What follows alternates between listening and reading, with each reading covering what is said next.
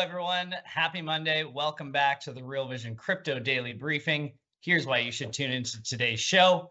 How much of a proof of anything is Binance's proof of reserves report? We'll analyze the numbers revealed and those that were not. Plus, we'll be joined live by crypto lawyer John Deaton to discuss FTX, Ripple, and other big legal issues in the crypto space. I'm Jeremy Varlow. Ash Bennington, as always, is with me. How are you doing, Ash? I'm doing very well. Great to see you. Lots of news flow over the weekend. Never a dull moment in crypto. You're not wrong there. We've got a great show today. Before we get into things, if you're watching us on the Real Vision website, thank you. If you haven't signed up there yet, please do so. Check it out at realvision.com/crypto. Tons of free crypto and macro content there for you to enjoy. If you're watching us on YouTube, like and subscribe. It's incredibly important as we try to grow this channel. Let's jump into the latest price action. $17,000. Does that sound familiar? Yeah, Bitcoin is still trading in that level. It is virtually unchanged over the past week. Investors remain on tenterhooks as it's been a big week for financial news. We'll get to the latest US CPI report tomorrow. We'll also find out how much the Fed is going to hike rates on Wednesday. Ash, this is as big as it gets in terms of market moving data these days. Yeah, not much. We looked at Bitcoin, so let's also do justice to Ethereum. Ethereum is down on a 24-hour basis. Nothing major. ETH trading around $1,250. Pretty much the same range we've seen for the past 2 weeks or so since the FTX collapse, Jeremy. Thank you for that, Ash. Let's now jump into our top story of the day. The Wall Street Journal raises questions about Binance. It was meant to reassure customers, but has now raised new questions instead. I'm talking about the recent proof of reserves report at Binance. CEO Changpeng Zhao, or CZ, touted it as an audited proof of reserves, but some experts speaking to the Wall Street Journal say Binance revealed very little meaningful information. Ash, what was revealed and what wasn't? You know, Jeremy, that's exactly right. Over the past month, Binance has been trying to reassure customers and investors that it's not, in essence, another FTX. Binance has publicized details about its crypto wallet addresses. It also hired an outside accounting firm to prepare a proof of reserves. The company says that it proves that it has funds to cover assets on a one-to-one basis. However, the Wall Street Journal says the report covers only a small set of financial data. It was carried out by an affiliate of the French accounting firm Mazars. The reserves report runs 5 pages but contains only 3 numbers. As the journal puts it, quote, "The letter wasn't an audit report, didn't address the effectiveness of the company's internal financial reporting controls, and Mazars did not express an opinion or an insurance conclusion, meaning it wasn't vouching for those numbers." Mazars told the journal it performed the work using, quote, "agreed upon procedures requested by Binance," and that, quote, "we make no representation regarding the appropriateness of the procedures," end quote. The journal says the report didn't show total assets or total liabilities. Instead, its scope was limited only to Bitcoin assets and Bitcoin liabilities. Binance says it will be releasing information about other coins later. Let's look at these 3 numbers in the Mazars report, all of which were denominated once again in BTC. One number was labeled customer liability report balance. It showed a balance of nearly 598,000 Bitcoin. Another number was labeled asset balance report. It showed a balance of around 582,000 Bitcoin. So based on that, Bitcoin liabilities were 3% greater than Bitcoin assets. That's a shortfall of some $245 million at the time of the report, nearly $250 million, which was November 22nd. However, the third number paints a different picture. It was labeled net liability balance, excluding in-scope assets lent to customers. That figure was nearly 578,000 Bitcoin. Binance says that it lets customers borrow crypto assets through loans or margin accounts. Based on that number, the assets outweigh the liabilities. Here's an interesting take on this from John Reed Stark. This is also from the Wall Street Journal. He's a former SEC official where he ran the Office of Internet Enforcement. Stark says, quote, "Binance's proof of reserves report doesn't address effectiveness of internal financial controls, doesn't express an opinion or assurance conclusion, and doesn't vouch for the numbers. I worked at SEC for 18 plus years. This is how I define red flag." Obviously, very strong words, Jeremy, from this SEC official. Yeah, strong words indeed. Now, Ash, I went to business school and I'm going to be honest here, accounting was not my favorite course. There's a lot of accounting detail in this note. What's the big picture? Why does this matter? Yeah, that's exactly right. Sometimes it's easy to lose the forest for the trees here. Look, I would say if you're looking at this really big picture, the answer is the following.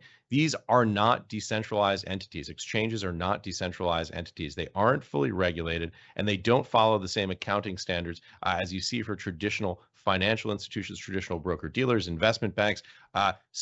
We're kind of in almost a limbo state here before the industry reaches the point where it can become truly decentralized. Many of these exchanges are located offshore. And this is just where we are. We just have to be realistic about it. We don't have the kind of transparency that we would like to see, that investors would like to see. And we're stuck in limbo for the time being, Jeremy. Yeah, certainly. And I'm sure there will be more to come of this, and we'll be covering it here on the Real Vision Crypto Daily Briefing. Another story we are following today, there's some exclusive reporting from Reuters. According to its sources, there are splits between the U.S. Department of Justice prosecutors as to whether to file charges against Binance. This is delaying the conclusion of a long-running criminal investigation into Binance. Sources say the investigation began in 2018 and is focused on Binance's compliance with laws on U.S. anti-money laundering and sanctions. Ash, this is potentially a pretty big headache for Binance, no? Yeah, that's right. The key word here, of course, being potentially. Great reporting by Reuters on Binance. There's no public statement yet from DOJ, so we're waiting to see if charges get filed. It would obviously be a big deal if they did, but they haven't been. So obviously the reporting suggests this is being gone over with something of a fine-tooth comb by regulators, by federal prosecutors. So investors need to draw their own conclusions based on this limited information that we have right now, Jeremy. Awesome. Thanks, Ash. And keeping with Binance, there's yet another reason why Binance is in the news. The company suspended a number of accounts after it noticed abnormal price movements for several altcoins. CZ later declared that the price movements appeared to be, quote, just market behavior. Binance then reversed the account suspensions. And in another tweet, CZ said the company was aware of too much intervention. What do you make of this, Ash?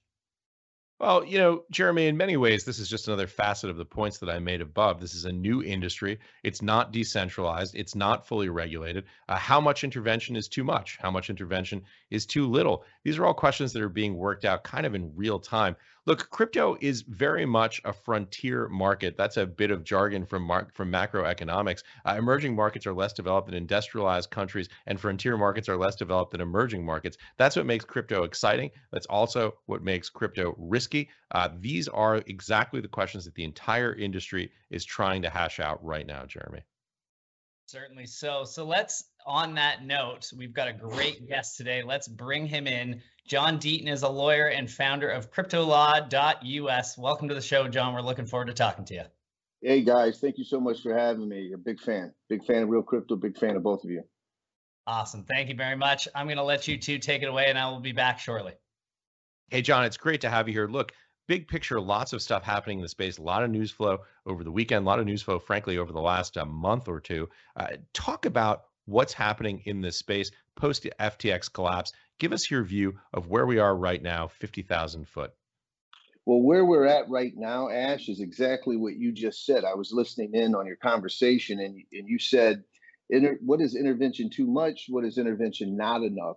And that's where we're at. And unfortunately, in the United States, we don't have regulators and politicians who necessarily lead in the first place. They react, and they always react to a crisis. And there's a danger when you react to a crisis, you go from not enough regulation to over-regulation. And that's the danger zone that I basically think you summed up just now. And so my fear, I think about this, right when the FTX, what I believe is fraud, was exposed, what did the regulators do? You had two U.S. senators who had worked with Sam Bankman-Fried who wanted to offer the DCCPA up immediately. So why would your immediate reaction to the FTX collapse be to propose on the floor of the U.S. Senate the bill that he was sponsoring, which, of course, a lot of people believed attacked DeFi and gave advantages that he was seeking. So that's the danger that we're at right now as far as regulation. And unfortunately, I think we're going to continue to see what we've been seeing for the last 4 or 5 years, which is regulation by enforcement. by enforcement actions, and the SEC has focused on all these non-fraud cases that we can talk about, while all the fraud type cases are going on underneath their nose.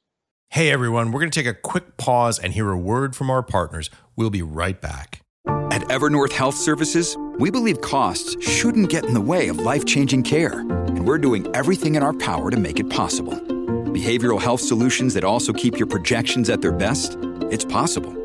Pharmacy benefits that benefit your bottom line? It's possible. Complex specialty care that cares about your ROI? It's possible. Because we're already doing it. All while saving businesses billions. That's Wonder made possible.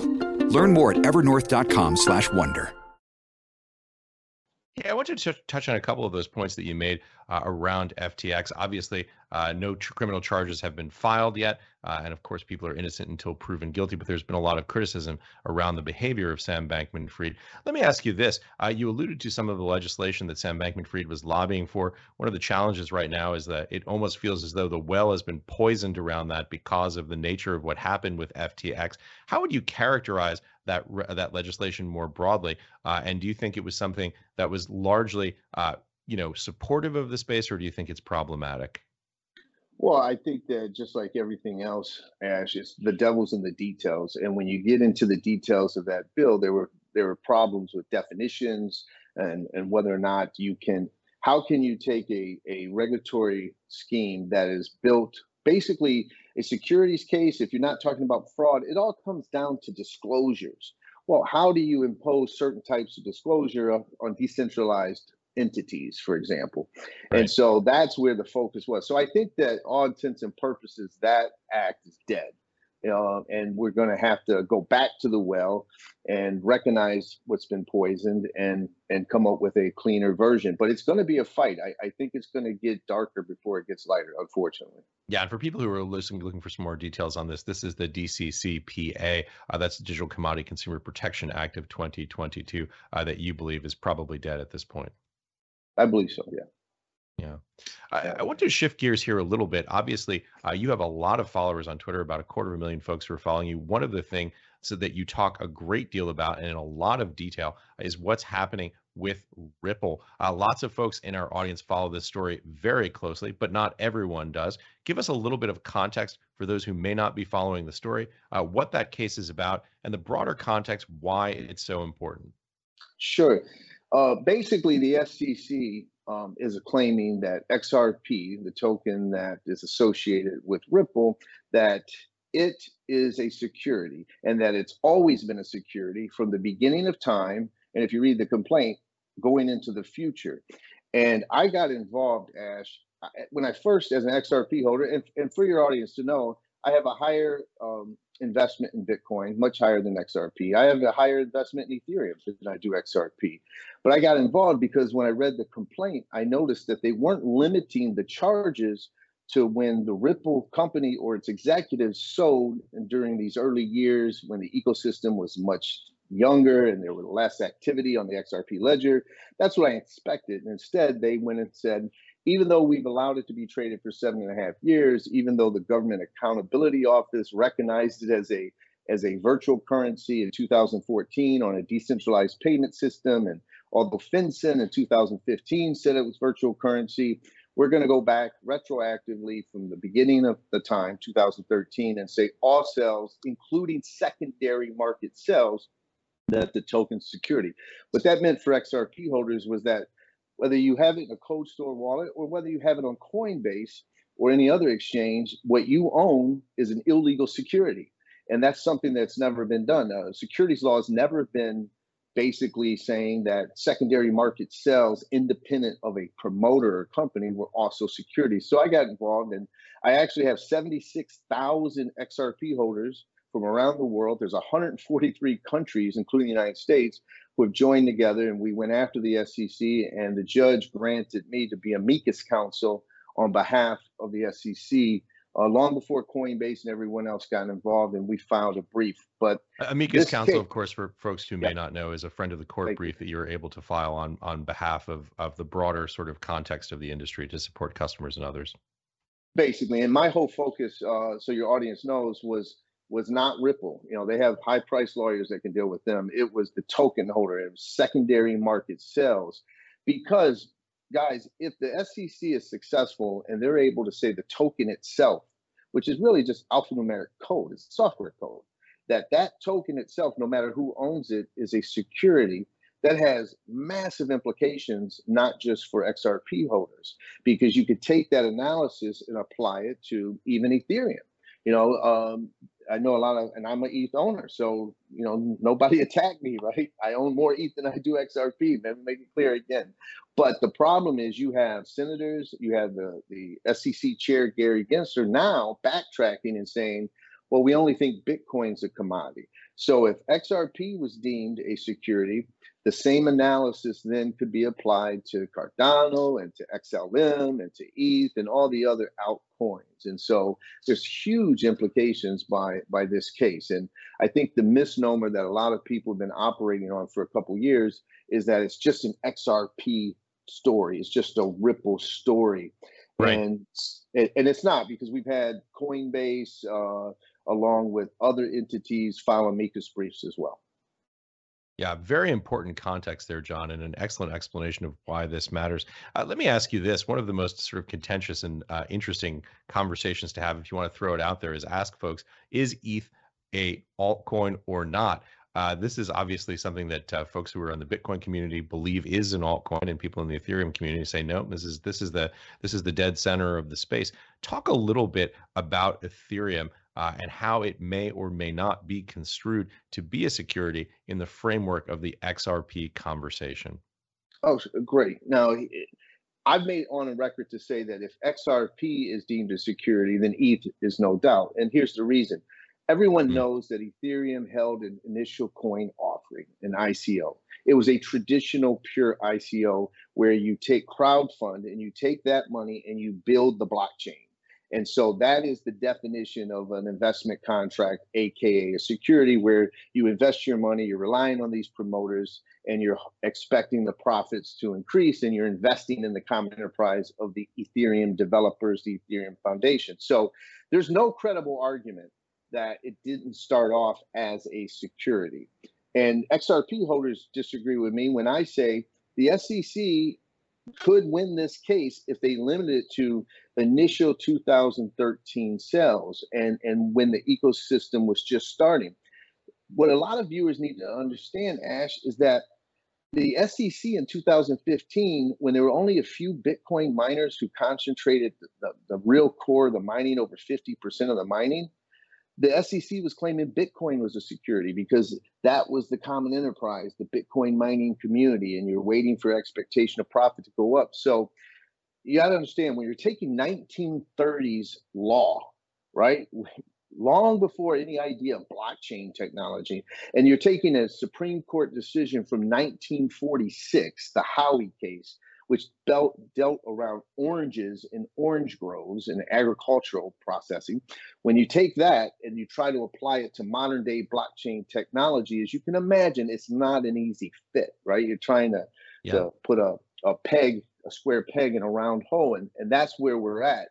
And unfortunately, we've had no guidance, but a lot of people believe that ETH, because of the Hinman speech in 2018, when he said, listen, present day sales of 2018, Ethereum's not a security.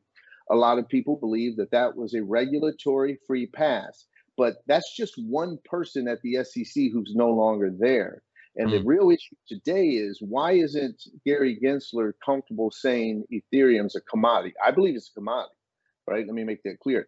And why is Senator Loomis, who was saying Bitcoin and ETH were commodities, now publicly say that maybe only Bitcoin's a commodity? Because they're saying that the merge, because it becomes more centralized and you have, the more stakeholders that have more authority and say over the platform, that right. Therefore it's become more centralized and less decentralized over time.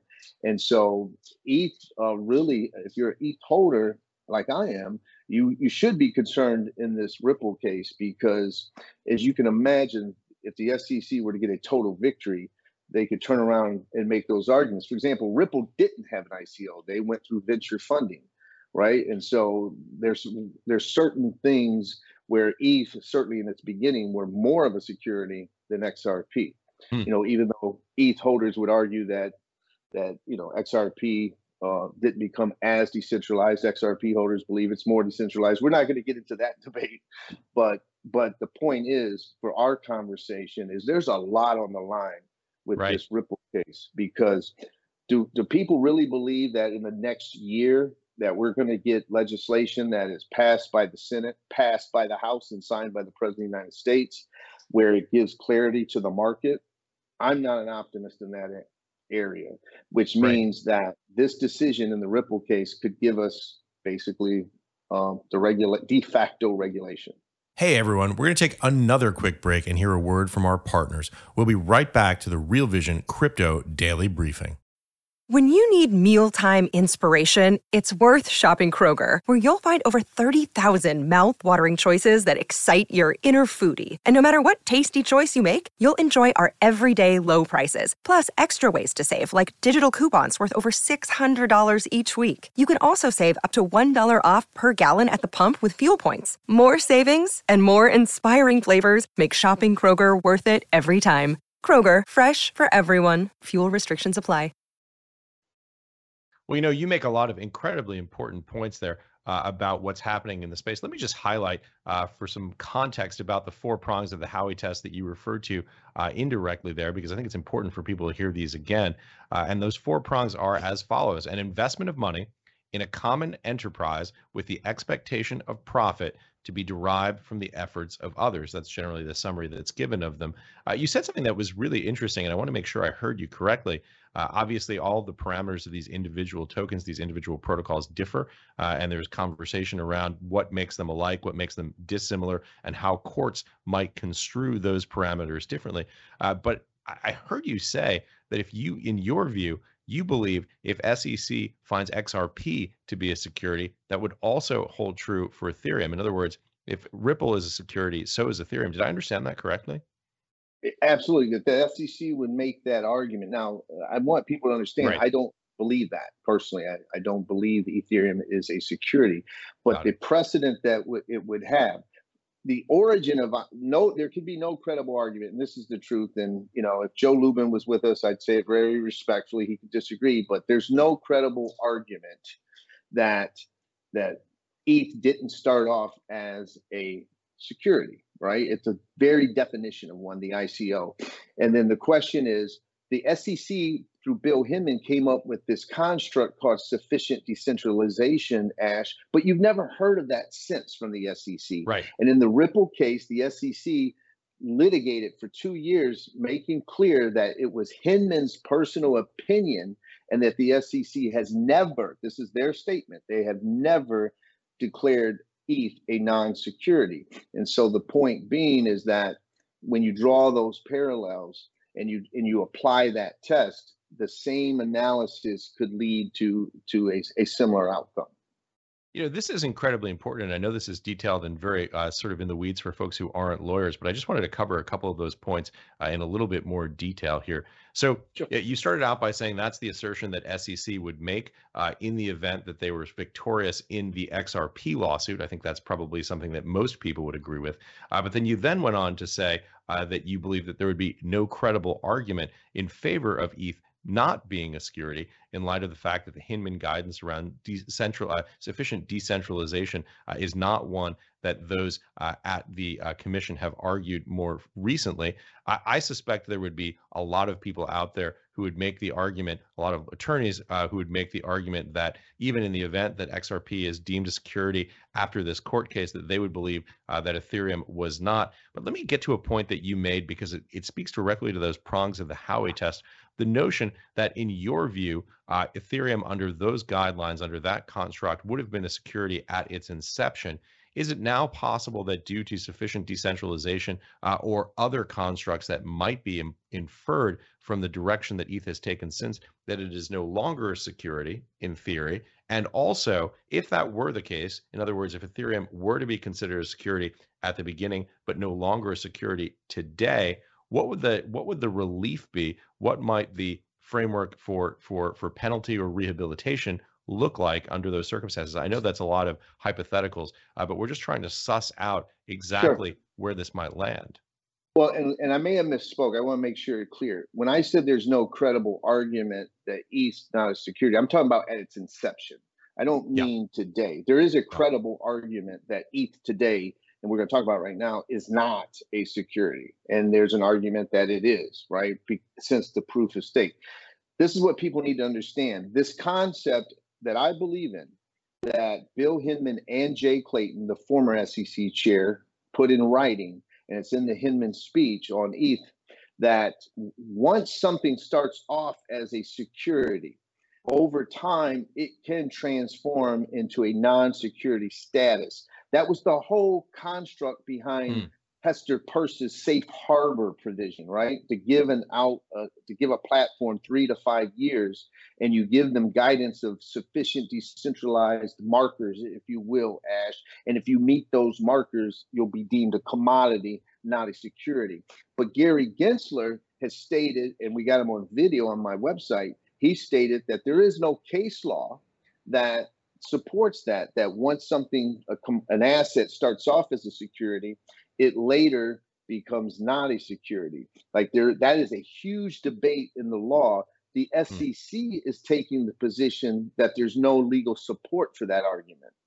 Now, what, of course, I'm and others are focusing on is not the underlying asset. What the securities law is about disclosures, and whether or not disclosures, there's this asymmetry, and whether or not the promoter is withholding information that the investor doesn't have to. And so today with ETH, I think there is credible arguments that today it's not a security, because when you look at the nodes and you look at the decentralization and all of that, when you bring that into play, it just does not meet where you have enough control.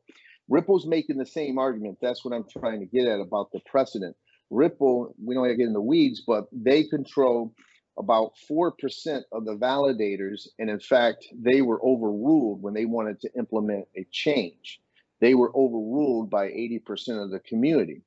And so they're taking the claim they can't control the network itself, that they don't have control over it. So it is sufficiently decentralized.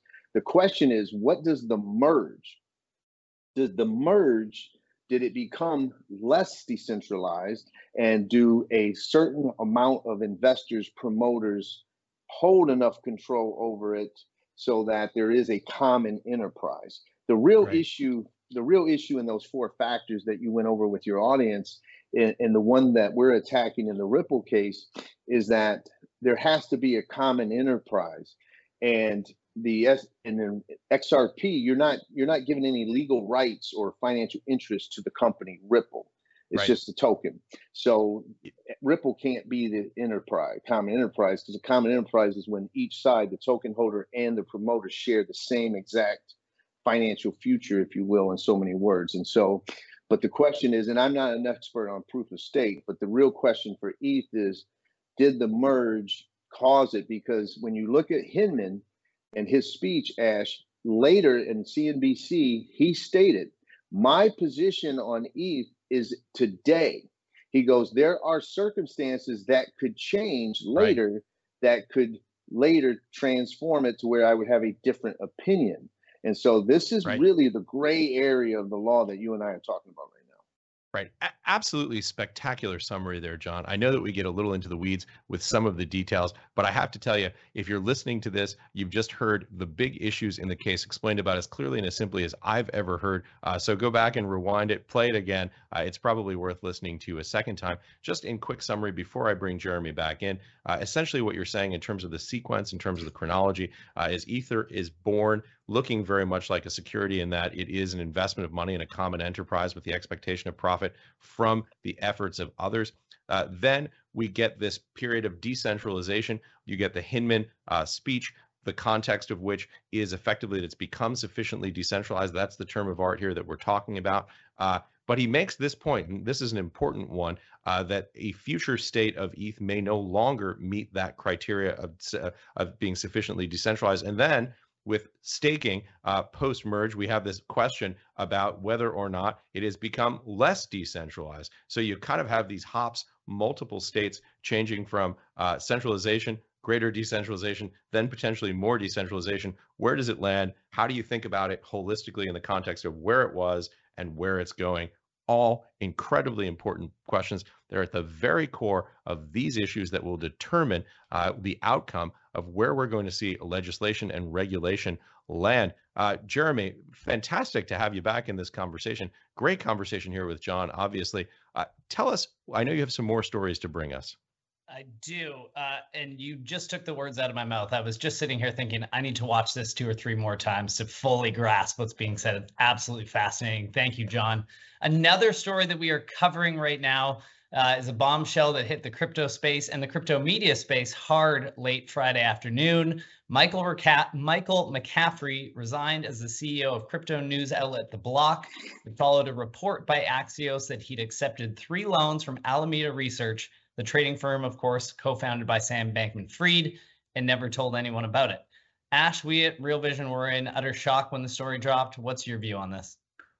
Yeah, a couple of points. First, The Block has done some great work. We've had folks on from The Block on the show, analysts, reporters. Obviously, when we had them on, we didn't know because they didn't know about this.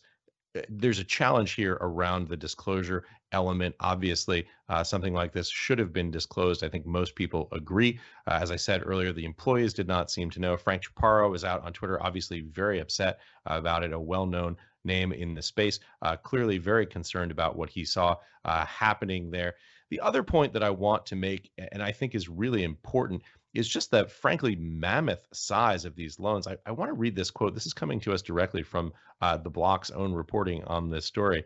Quote, McCaffrey received 3 loans in total, the first of which was in the amount of $12 million and was used in 2021 to buy out other investors in the crypto news data and research provider. He took over day-to-day operations as the CEO at that time.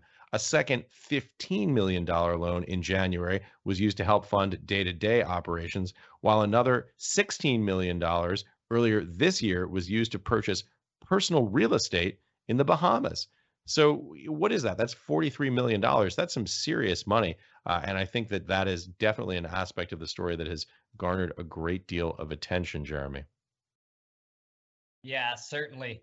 Another story that we are covering at the moment revolves around Coinbase. The U.S. Supreme Court agreed to hear an appeal by the cryptocurrency exchange. Coinbase, of course, wants to halt lawsuits the company thinks belong in private arbitration. One of them includes a user suing Coinbase after a scammer stole from his account. Your thoughts on that, Ash? Well, I want to just read this quote from CNBC. Quote, the issue the High Court will take up in Coinbase's case relates to the highly technical question of whether a party in a lawsuit can be forced to continue to defend the case in proceedings in a federal district court, even as it asks an appeals court to send the dispute to an arbiter. But this case might be the first taken by the Supreme Court involving a cryptocurrency company. Quote, it's the first I've known for sure, said Glenn Chappell, an attorney for Abraham Bielski, one of Coinbase's customers who was suing the company. It may very well be the first one, close quote. So obviously this is interesting because it may be the first case heard by the Supreme Court around a cryptocurrency related issue, or at least involving a cryptocurrency company. What's interesting to me is that this story sounds very much like a traditional capital market story, not a crypto story in and of itself per se. When you sign an agreement with your traditional broker, your E-Trade, your Chuck Schwab, I believe there's usually arbitration language in that. I'm not an attorney, of course. Fortunately, we have John with us who maybe can add a little bit of context and insight around this story. It's a very fascinating story. And as someone who is engaged in class action suits, I have a particular interest in this, right? I won't comment on the simultaneous, going in the case while you're seeking appeal, but here's the issue. In the law today, the Coinbase class action waiver, which is sort of another way of saying arbitration agreement, the clause in the user agreement is considered sort of untouchable, is what it was considered. And it was the gold standard. Basically, when you sign up, as you discussed, you agree to waive your right to engage and participate in a class action.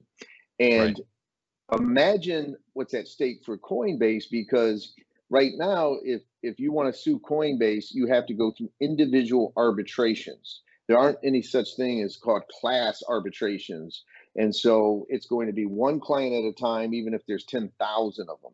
Whereas, of course, when you can consolidate that and go into court and ask for a jury trial, that gives the plaintiff's lawyer so much more leverage. And so if the Supreme Court were to ultimately find that the waiver is, let's say, unconscionable, there's not enough bargaining between the parties, and it's unenforceable is the better word, unenforceable, then it would open Coinbase and others for future class actions that the traditional markets have found. And as you know, this year, the class actions in crypto companies, where there was a law firm that was pursuing class actions against competitors.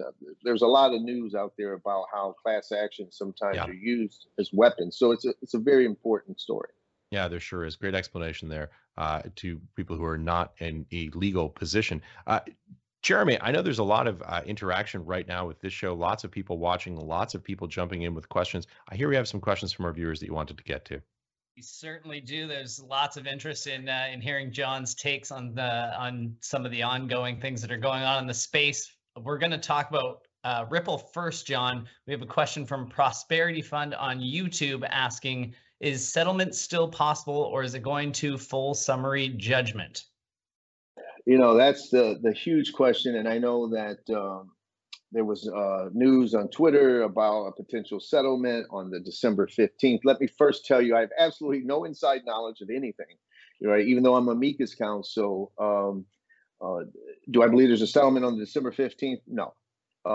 Is settlement still on the table? Yes. But the problem is that Gary Gensler and the SEC is saying that XRP is a security, no matter who owns it. So how do you continue to go after other cryptos and companies and settle that case where you concede that today's XRP is not a security? And Brad Garlinghouse and Stuart Alderodi, who is the general counsel of Ripple, have went publicly on record to say there will not be a settlement unless the SEC agrees that ongoing sales of XRP, including the secondary market sales, are not securities. And it's just, I'm very, I guess, what's the word, pessimistic about a settlement. I personally thought that it would have happened by now.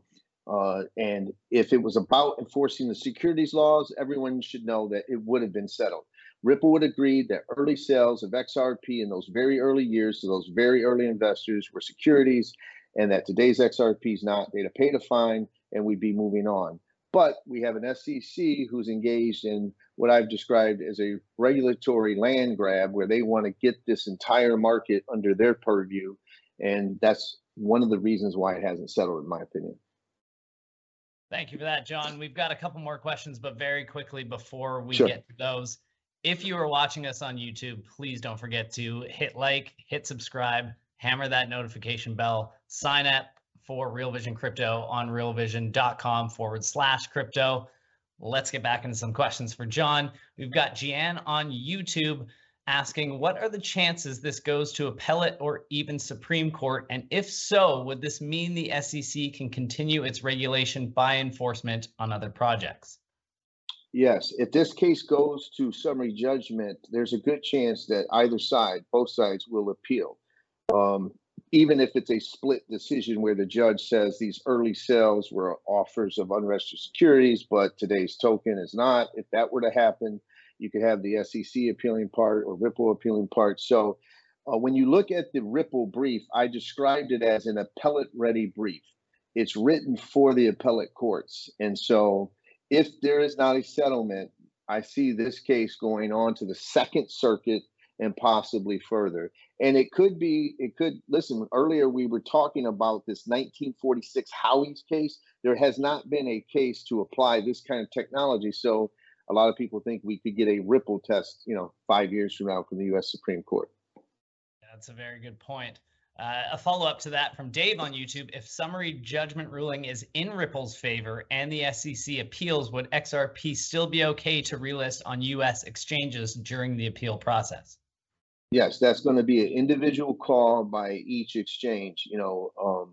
When you get the clarity of a judge saying the SEC is wrong, that's going to give a lot more confidence for exchanges such as Coinbase or Kraken to then have the confidence that they have now some kind of clarity where they're not at risk of being called being sued for selling XRP. They give them cover.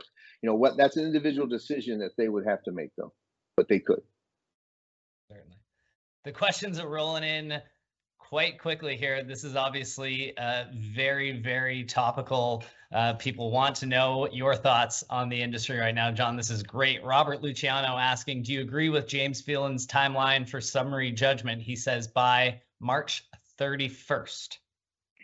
Yeah, I don't see it happening before March 31st, but it is possible because the judge is very aware. She granted us amicus status. She knows that there's tens of thousands of holders. There's been 17 amicus briefs filed in this case. So it's very possible, but you have millions of pages of documents have been filed. And so she's going to go through it. I would say the end of March is the earliest. I fear it could go into April or early May for a decision as well. Thanks for that, John.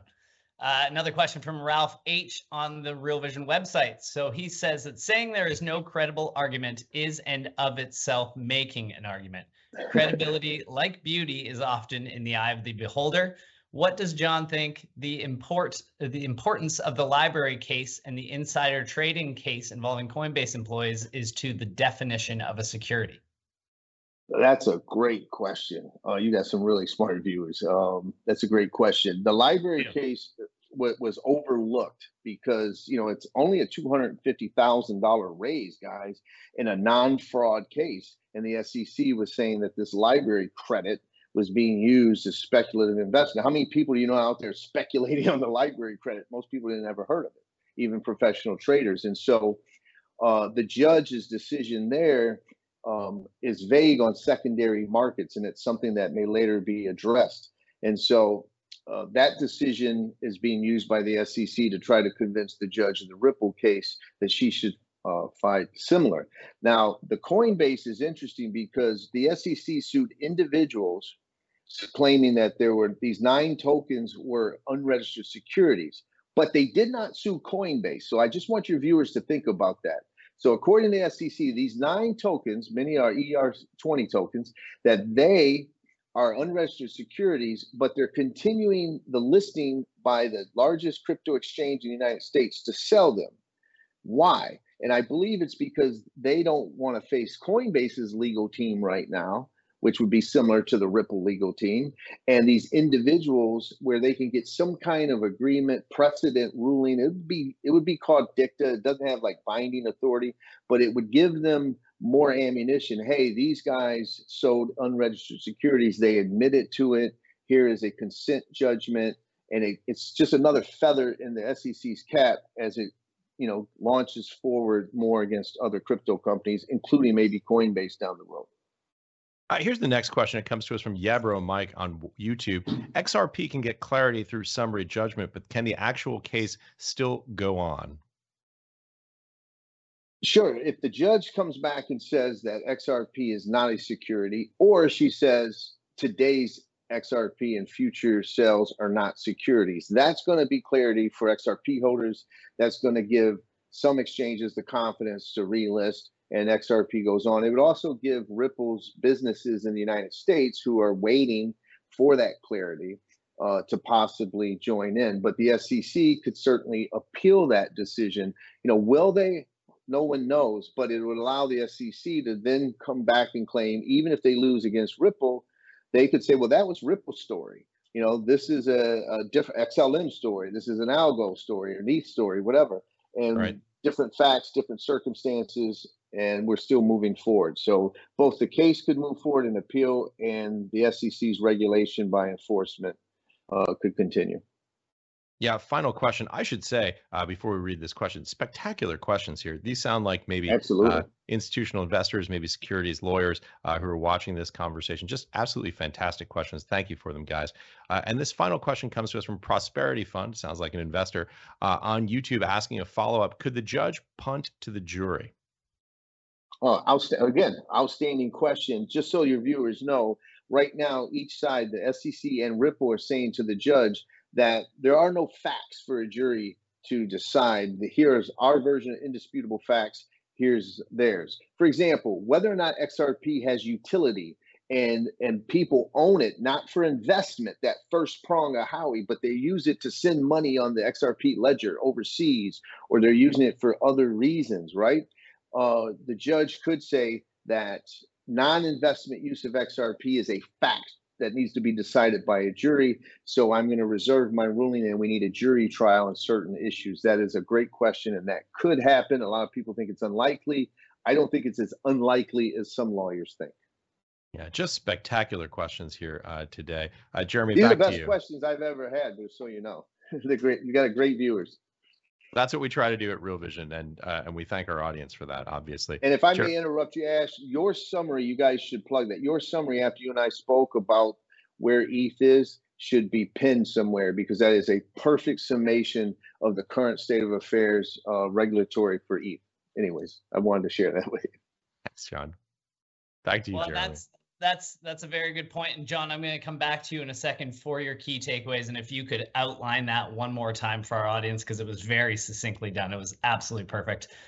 My first key takeaway is that we need to have John on the show more often, because his insight is second to none. Absolutely incredible interview.